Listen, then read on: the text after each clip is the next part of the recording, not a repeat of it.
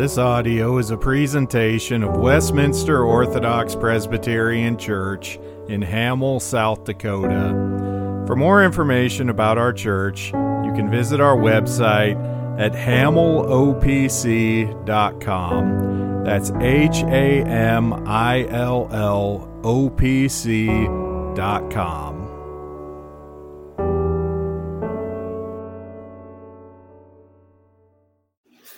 If you would please turn in your Bibles to the book of 1 Corinthians. We'll be looking at a portion of chapter 11 of 1 Corinthians.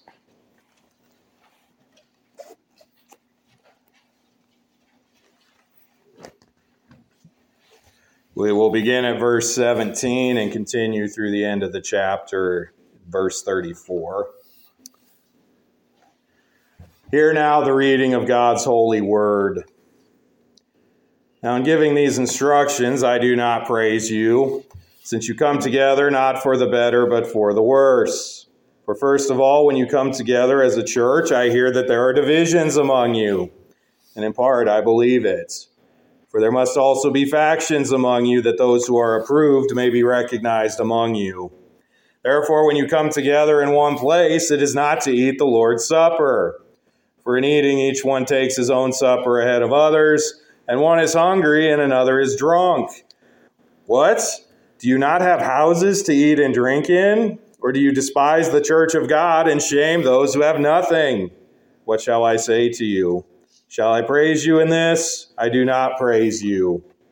For I received from the Lord that which I also delivered to you, that the Lord Jesus, on the same night in which he was betrayed, took bread, and when he had given thanks, he broke it and said, "Take, eat, this is my body, which is broken for you.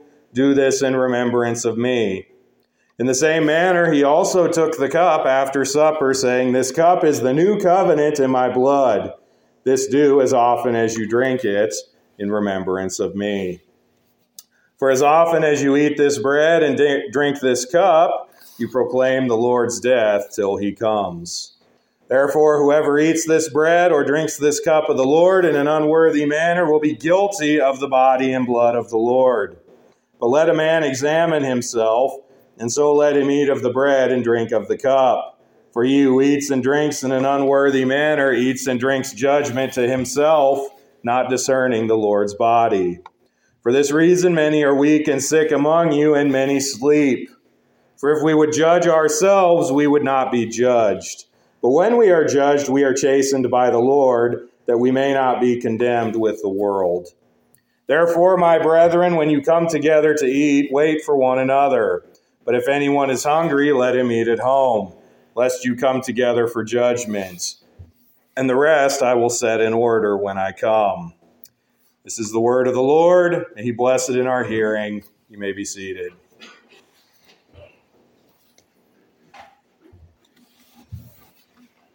Let us pray.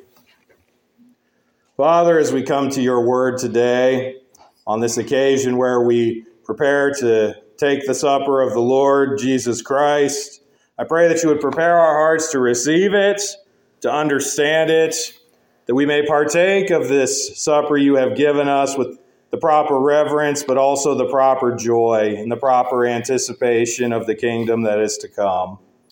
We pray this in Jesus' name. Amen. Well, we come here today in part to partake of the sacrament of the Lord's Supper.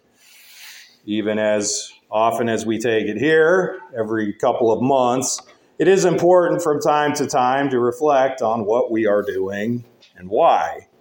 We do not want this sacrament of the Lord's body and blood to become something rote or routine, something that we do out of a wrong understanding, or something we just do because, well, we're at that Sunday on the calendar again, so I guess this is something we need to do. We need to reflect on both the solemnity and the joy that comes as we partake of Christ as he is offered to us in the sacrament. In order to do this, we turn today to this passage in 1 Corinthians 11. It is the longest and most detailed teaching on the Lord's Supper given by the Apostle Paul to the church at Corinth. Now, as with much of Paul's teachings in this first letter to the Corinthians, this comes in response to difficulties, to problems that particular church is having. Corinth was a church in crisis, a very dysfunctional church. They were facing all kinds of conflicts and problems and errors and sins and false teachings in their midst. Now, I don't think we're in that situation here today. I realize I read this passage and there's some pretty stinging words in there, and I don't think they particularly apply to us here today. I said the same thing in winter this morning, too. I don't think that these rebukes necessarily apply to us directly, but they do come to us as a warning of what could happen, of where we could possibly be if we make light of the supper and if we do not partake of it in the way that we should. By God's hand of providence and by the inspiration of Paul by the Holy Spirit, these instructions have been left here for us for how things in the church, and particularly in this passage, how the supper is supposed to go. So as we prepare to take the supper, let us reflect on it, what it is, what it does, and what we should believe and understand about it. And this affects how we will partake it. So we will look at Paul's teaching on the Lord's Supper this morning in 3 points. First, there are problems with the supper in Corinth in verses 17 through 22. As I said, in that church, they were doing things wrong. They were doing things wrong that had severe and grave consequences. So what were those errors? And what does Paul's reaction to them teach us? Second, we see the power of the supper in verses 23 through 26. Why is the supper powerful? Why do we do it? Why should we care? In light of the problems positively stated, what is the supper and what is it good for? And then third and finally, preparation for the supper in verses 27 through 34. There are certain ways that we should partake the supper and approach it lest we partake unworthily. So again, we have problems with the supper, power of the supper, and preparation for the supper. So first we see problems with the Lord's Supper in verses 17 through 22. This passage comes in the larger context of Paul's teaching concerning church practices, particularly worship practices. Immediately before this, Paul wrote about head coverings. It's another issue we can take up at another day, maybe. But after this, he will talk about spiritual gifts, the apostolic gifts, tongues, and things of that sort, and how they were applied in the early church. And actually, we'll be looking at that just a little bit tonight as we look at the next passage in the Gospel of John. But in this passage, Paul is writing because he knows there are problems with Corinth's observation of the Lord's Supper. He doesn't mince his words about it. He doesn't pull his punches. He says, "Now in giving these instructions, I do not praise you, since you come together not for the better, but for the worse." Now again, I'm not aware of any such egregious problems here. But imagine as a church getting a letter from Paul when he says that you're coming together as a church is a net negative. As vital, as important as it is for the church to come together and worship God and partake of his ordinances, things were so bad in Corinth it would have been better off if they weren't. That's how bad, that's how dysfunctional, that's how broken the situation in Corinth was. And Paul goes on to explain why. First, there are divisions. There are factions among that body. Now, this is something that comes up all throughout 1 Corinthians.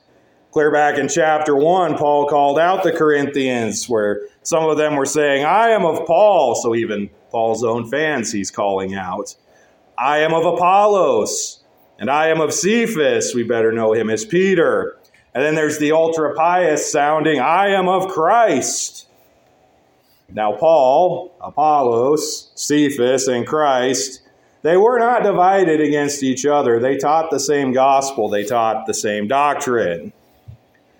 But the members of the Corinthian church had rallied behind their favorite teachers and wanted to be identified with them. They sort of had their clubs. They had their their groups, their churches within the church. They're like, yeah, we're the ones that follow the right guy, and so we're the ones who've really got it figured out. Now, good and godly teachers of the word are a gift from God, and they had many at their disposal with Paul and Peter and Apollos and Christ himself. But we should not divide in the church along the lines of which men we support the most, and especially men who aren't even here. Paul, Peter, Apollos, none of them were at Corinth. They might write or visit once in a while, but their work was elsewhere. And yet Corinth was having this factioning, this sparring about people who weren't even there. And this factioning was so bad that it led to favoritism in partaking of the Lord's Supper. People were basically fighting over the elements, wanting the people who shared their teachers and their beliefs to get the best of it. Now, it seems, at least initially at that time, the Lord's Supper was being partaken of as an actual meal. People were coming expecting to eat and drink their fill of the bread and wine. But this was being done unfairly and with disregard for each other. In verse 21, Paul says that some were hungry, not getting enough, maybe not getting anything, and others were getting drunk. They were consuming to the point of excess. Now, just as a brief aside, this does tell us, for one thing, that wine, real wine, was being used in Corinth. Do with that information what you will. That was what the early church was doing. But it also shows that in the early church, there was an overemphasis on the eating and drinking itself. They were just treating this as another time to sit down and eat. Another meal, just bread and wine. They weren't treating it as a sacrament. They weren't treating it as a sacred ordinance given by Christ. Furthermore, the supper was being made more about the people partaking than about the Christ who was communed with and the body of Christ who is communed with in the sacraments. So Paul wants them to refocus their priorities. He does this in verse 22. Do you not have houses to eat and drink in? It would be better that they eat at home than to come together and profane the Lord's table in this way. More on that later. And Paul continues his rebuke. Or do you despise the church of God and shame those who have nothing? Do you despise the church so much that you come together for the supper, which should be one of the most unifying things the church can do, and yet you are only thinking and focused on yourself? Paul almost expresses exasperation. He says, what shall I say to you? They're so far off, they're so off the rails, he doesn't even know what to tell them. But he certainly will not praise them. So, Paul has sternly rebuked the Corinthians for their selfishness, their divisions, their wrong-heartedness in partaking of the Lord's table. But now we come to our second point. After problems in the supper, we come to power of the supper in verses 23 through 26. After the rebuke, Paul will present positively what the Lord's Supper is and what it does. First, Paul is clear that the Lord's Supper, as he taught it to the Corinthians, was the teaching he received directly from the Lord. Now, after his conversion, other than a bit of witnessing in the synagogue in Damascus, Paul didn't immediately go into his ministerial and missionary service. He spent some years learning and studying and preparing.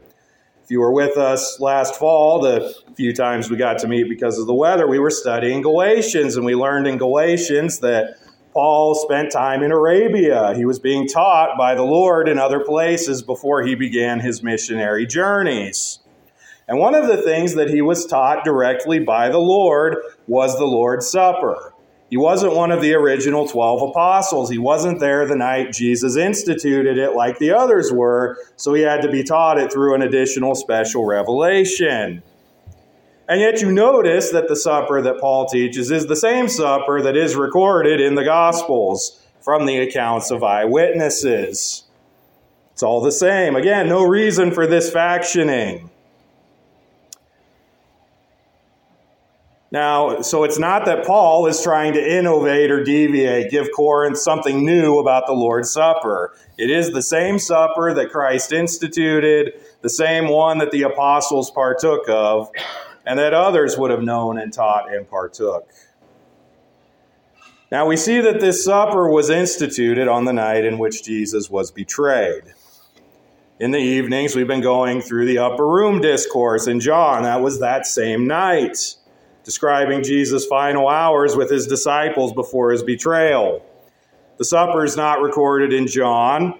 His account picks up after, but in the other Gospels, it's on that same night where the supper was instituted and recorded. Now, in that supper, Jesus took the bread and broke it. This was not merely the breaking of bread just so it would be in pieces so everybody could get one. No, this breaking was symbolic. It shows that just as one might break a piece of bread, so too Jesus' body was about to be broken for his people. It is a visual picture for us. Now, this visual picture, it is particularly important for us in the Reformed tradition, as the Reformed tradition holds to a view of the second commandment, which prohibits the making and using of images of God. You can read, for instance, the teaching on that in the larger catechism on the second commandment. So pictures of the persons of God, including pictures of Jesus, those are not okay. But the images that we are given for our weak and feeble minds that need and crave images are these images Christ has given us in these sacraments. So in the supper, we see bread broken as Christ's body was broken, and we see wine given as Christ's blood was given for us. And then we get another picture in baptism. In baptism, we see a washing that shows the washing that Christ does of our sins. Those are the images that God has given us for use in worship, not pictures of God, not pictures of Jesus. We should use the images he's given and not seek after others. But we also see that this sacrament is taken in remembrance of Christ. When you see that bread broken, remember that Christ was broken for you. It's a solemn occasion. It's not just a snack at the end of the service. When you see that bread break, remember the horrific suffering that Christ endured so that his people might be saved. Paul also describes the cup, the wine. Jesus said that it was the new covenant in his blood.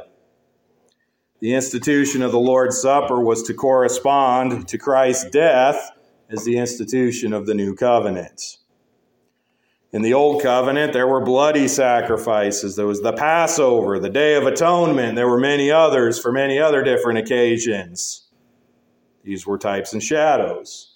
They were pictures, just like the sacraments are pictures for us. They were pictures to point to Christ's sacrifice that was to come. The blood of the Old Covenant, of all these various sacrifices, anticipated better blood, perfect blood, Christ's blood being shed once for all. And Christ did spill his blood for his people once for all. This is captured beautifully in the words of the Belgic Confession, one of the older Reformed confessions of faith. It says, "We believe and confess that Jesus Christ, in whom the law is fulfilled, has by his shed blood put an end to every other shedding of blood which anyone might do or wish to do in order to atone or satisfy for sins." So this is why, as we talked about earlier in Genesis, circumcision, the bloody sign of membership in the Old Covenant, is replaced by baptism, an unbloody sign of membership in the New Covenant. And this is why the Passover and all the other blood sacrifices, these bloody signs of the Old Covenant, are replaced now with this Lord's Supper, an unbloody sacrament of Christ's body and blood, which has been given once for all. Thankfully for me and for you, I'm never going to be sacrificing bulls and goats and sheep up here on the table in the front. It's not fitting for there to be that bloodshed for sin anymore in the new covenant. Now, another thing about these signs and about their unbloody nature that is important is it undermines the Roman Catholic doctrine of transubstantiation, where they believe that by some priestly incantation, Christ's physical, carnal, corporeal body and blood are somehow made present in the elements of the supper. Christ is present in the supper, but he is present by his word and by his Spirit. We have this sign and seal given to us by our Lord, by which we are to remember him. None other can and will do. We also see in verse 26 another aspect of this supper. For as often as you eat this bread and drink this cup, you proclaim the Lord's death till he comes. Proclamation is typically associated with words, with speech. The supper is a visual and sensory proclamation of the Word of God, which is where the sacrament truly derives its power and efficacy. When we do this every couple of months, the Lord's death is proclaimed by these visible signs and seals. But there is more to the supper still, and that what partaking of it requires of us. And this brings us to our final point. After the problems and the power, we come to preparation for the supper in verses 27 through 34. In light of what has been said, these problems with the Corinthians' use of the supper and the powerful spiritual realities behind the supper, Paul ties them together with this next exhortation. Therefore, whoever eats this bread or drinks this cup of the Lord in an unworthy manner will be guilty of the body and blood of the Lord. Like I said before, this isn't just any old eating or drinking of bread and wine. Where, what, and how we do it matters. There is a real sense that by his word and Spirit, Christ is present in the supper, such that profaning the supper is profaning him. It's profaning something holy. It is blasphemous. It is unacceptable for God's children to profane the supper. The supper needs to be held in proper reverence because it is an ordinance from our Lord, and he is present and working in it. Now, this is not only manifest in the outward partaking, which, contrary to what the Corinthians were doing, should be orderly and proper, but it also pertains to the inner spiritual state of the one partaking. In verse 28, Paul calls those who partake to examine themselves. Why? So that they would not eat and drink in an unworthy manner. And we see that those who eat and drink unworthily fail to discern the Lord's body. They've made light of what is sacred and holy. They have profaned and blasphemed Christ. So this passage particularly is why, for instance, one must make a credible profession of the Christian faith to be admitted to the Lord's Supper. One who partakes must be able to discern the body. That is, they must know and understand that this is not just any old eating and drinking, but a spiritual partaking of the body and blood of Christ. This is why Reformed churches do not practice Paedo communion, giving the supper to children as soon as they're baptized. For one, we don't believe in baptismal regeneration. Those who practice Paedo communion do. They believe that when you're baptized, it certainly and infallibly makes you a Christian. And so then you can come to the table. No, we believe, as our confession says, that the grace of baptism is applied according to the Spirit's sovereign will in his time.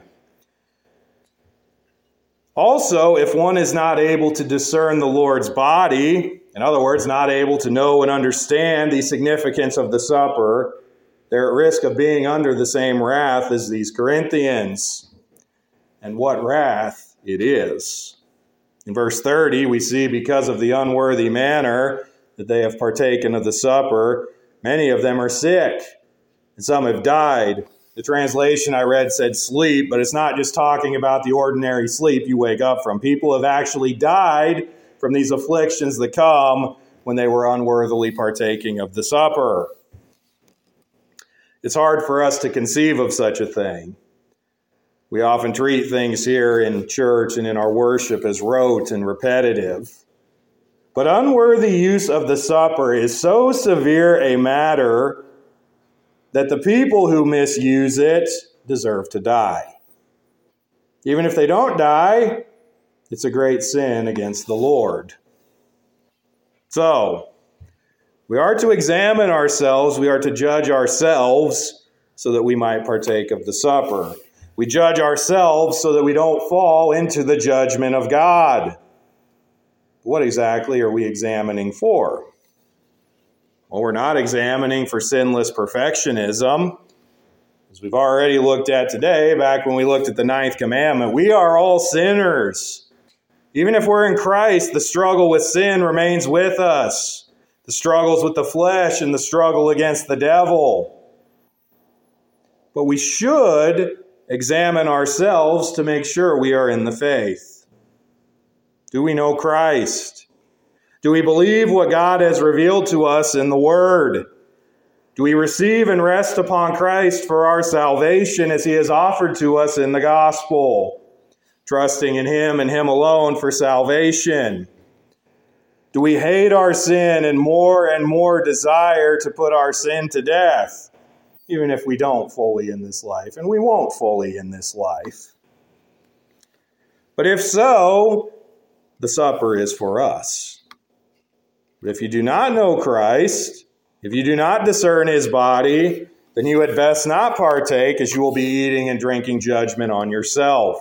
This is serious business. Question 97 of the Shorter Catechism puts it concisely for us. It is required of them that would worthily partake of the Lord's Supper, that they examine themselves of their knowledge to discern the Lord's body, of their faith to feed upon Him, of their repentance, love, and new obedience, lest coming unworthily, they eat and drink judgment to themselves. And you can see much of that language is lifted right out of our passage today. And finally, the supper is to be partaken of in love and care for one another, for our brothers and sisters in the church. In verse 33, Paul gives the exhortation to wait. That's why when the elements are distributed, we wait until everyone has them, and then we partake together. It shows our unity in Christ's body, not just our unity as a body here, but our unity with all the true churches all around the world and all throughout time who have partaken of this same supper. Then also in verse 34, Paul comes back to the gluttony and drunkenness issue. We should never approach the supper as just eating and drinking for its own sake. I mean, we don't partake of it in a way that would be confused for our regular meal.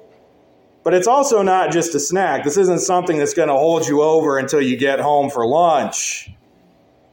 No, the cares of worldly eating and drinking and other worldly things ought to be put aside, because this is a solemn partaking of Christ as He has ordained and empowered by His word and Spirit. And failure to properly heed these commands for the supper brings judgment. The order and examination that Paul calls for requires our attention. Now, this can sound strange to us in a world that increasingly makes light of the things of God's Word and of His worship. I know some places where they'll tell people while they're sitting at home and not going to church but watching on TV that they should eat cookies and drink Dr. Pepper and then call that the Lord's Supper. That is blasphemous and silly nonsense. This is the sacrament of Christ's body and precious blood and should be approached with the weight and gravity that such a thing requires. Most of all, the supper calls us to solemn reflection on the reality of which it is a sign, the person and work of our Lord Jesus Christ. Partaking of the supper apart from faith in Christ warrants nothing but condemnation. The power is not in the thing itself, but in the Savior it points to. So all concerns of the supper momentarily aside, do you have faith in Jesus Christ today. You are a sinner. We all are sinners. And on our own, we merit nothing but death and condemnation in hell. Yet our Lord Jesus lived a perfect life. He kept all of God's law. He never sinned. And he suffered and died the death we deserved. He was raised from the dead on the third day. And to those who would repent of their sins and believe in Christ as he is offered in this gospel, there is eternal life and salvation. But failure to do so is to incur God's wrath and judgment. As we prepare spiritually to feed on Christ and proclaim and remember his death, my hope and prayer today is that all would have not only this sign, but the reality of it. Let us pray. Father, we thank you for this word that you have given us. In many ways, it can be a challenging and difficult word, as we are so often inclined to make light of the things you have given us, or to treat them as routine and ritual and not reflect upon their significance, not reflect on the power that is shown forth in them, the very power of the gospel of Christ's broken body and spilled out blood. I pray that you would ready our hearts to partake of this sacrament, that we would do so worthily, and that most of all here gathered would have the reality of this sign, which is the salvation that comes in Christ alone. And we pray this in his name. Amen.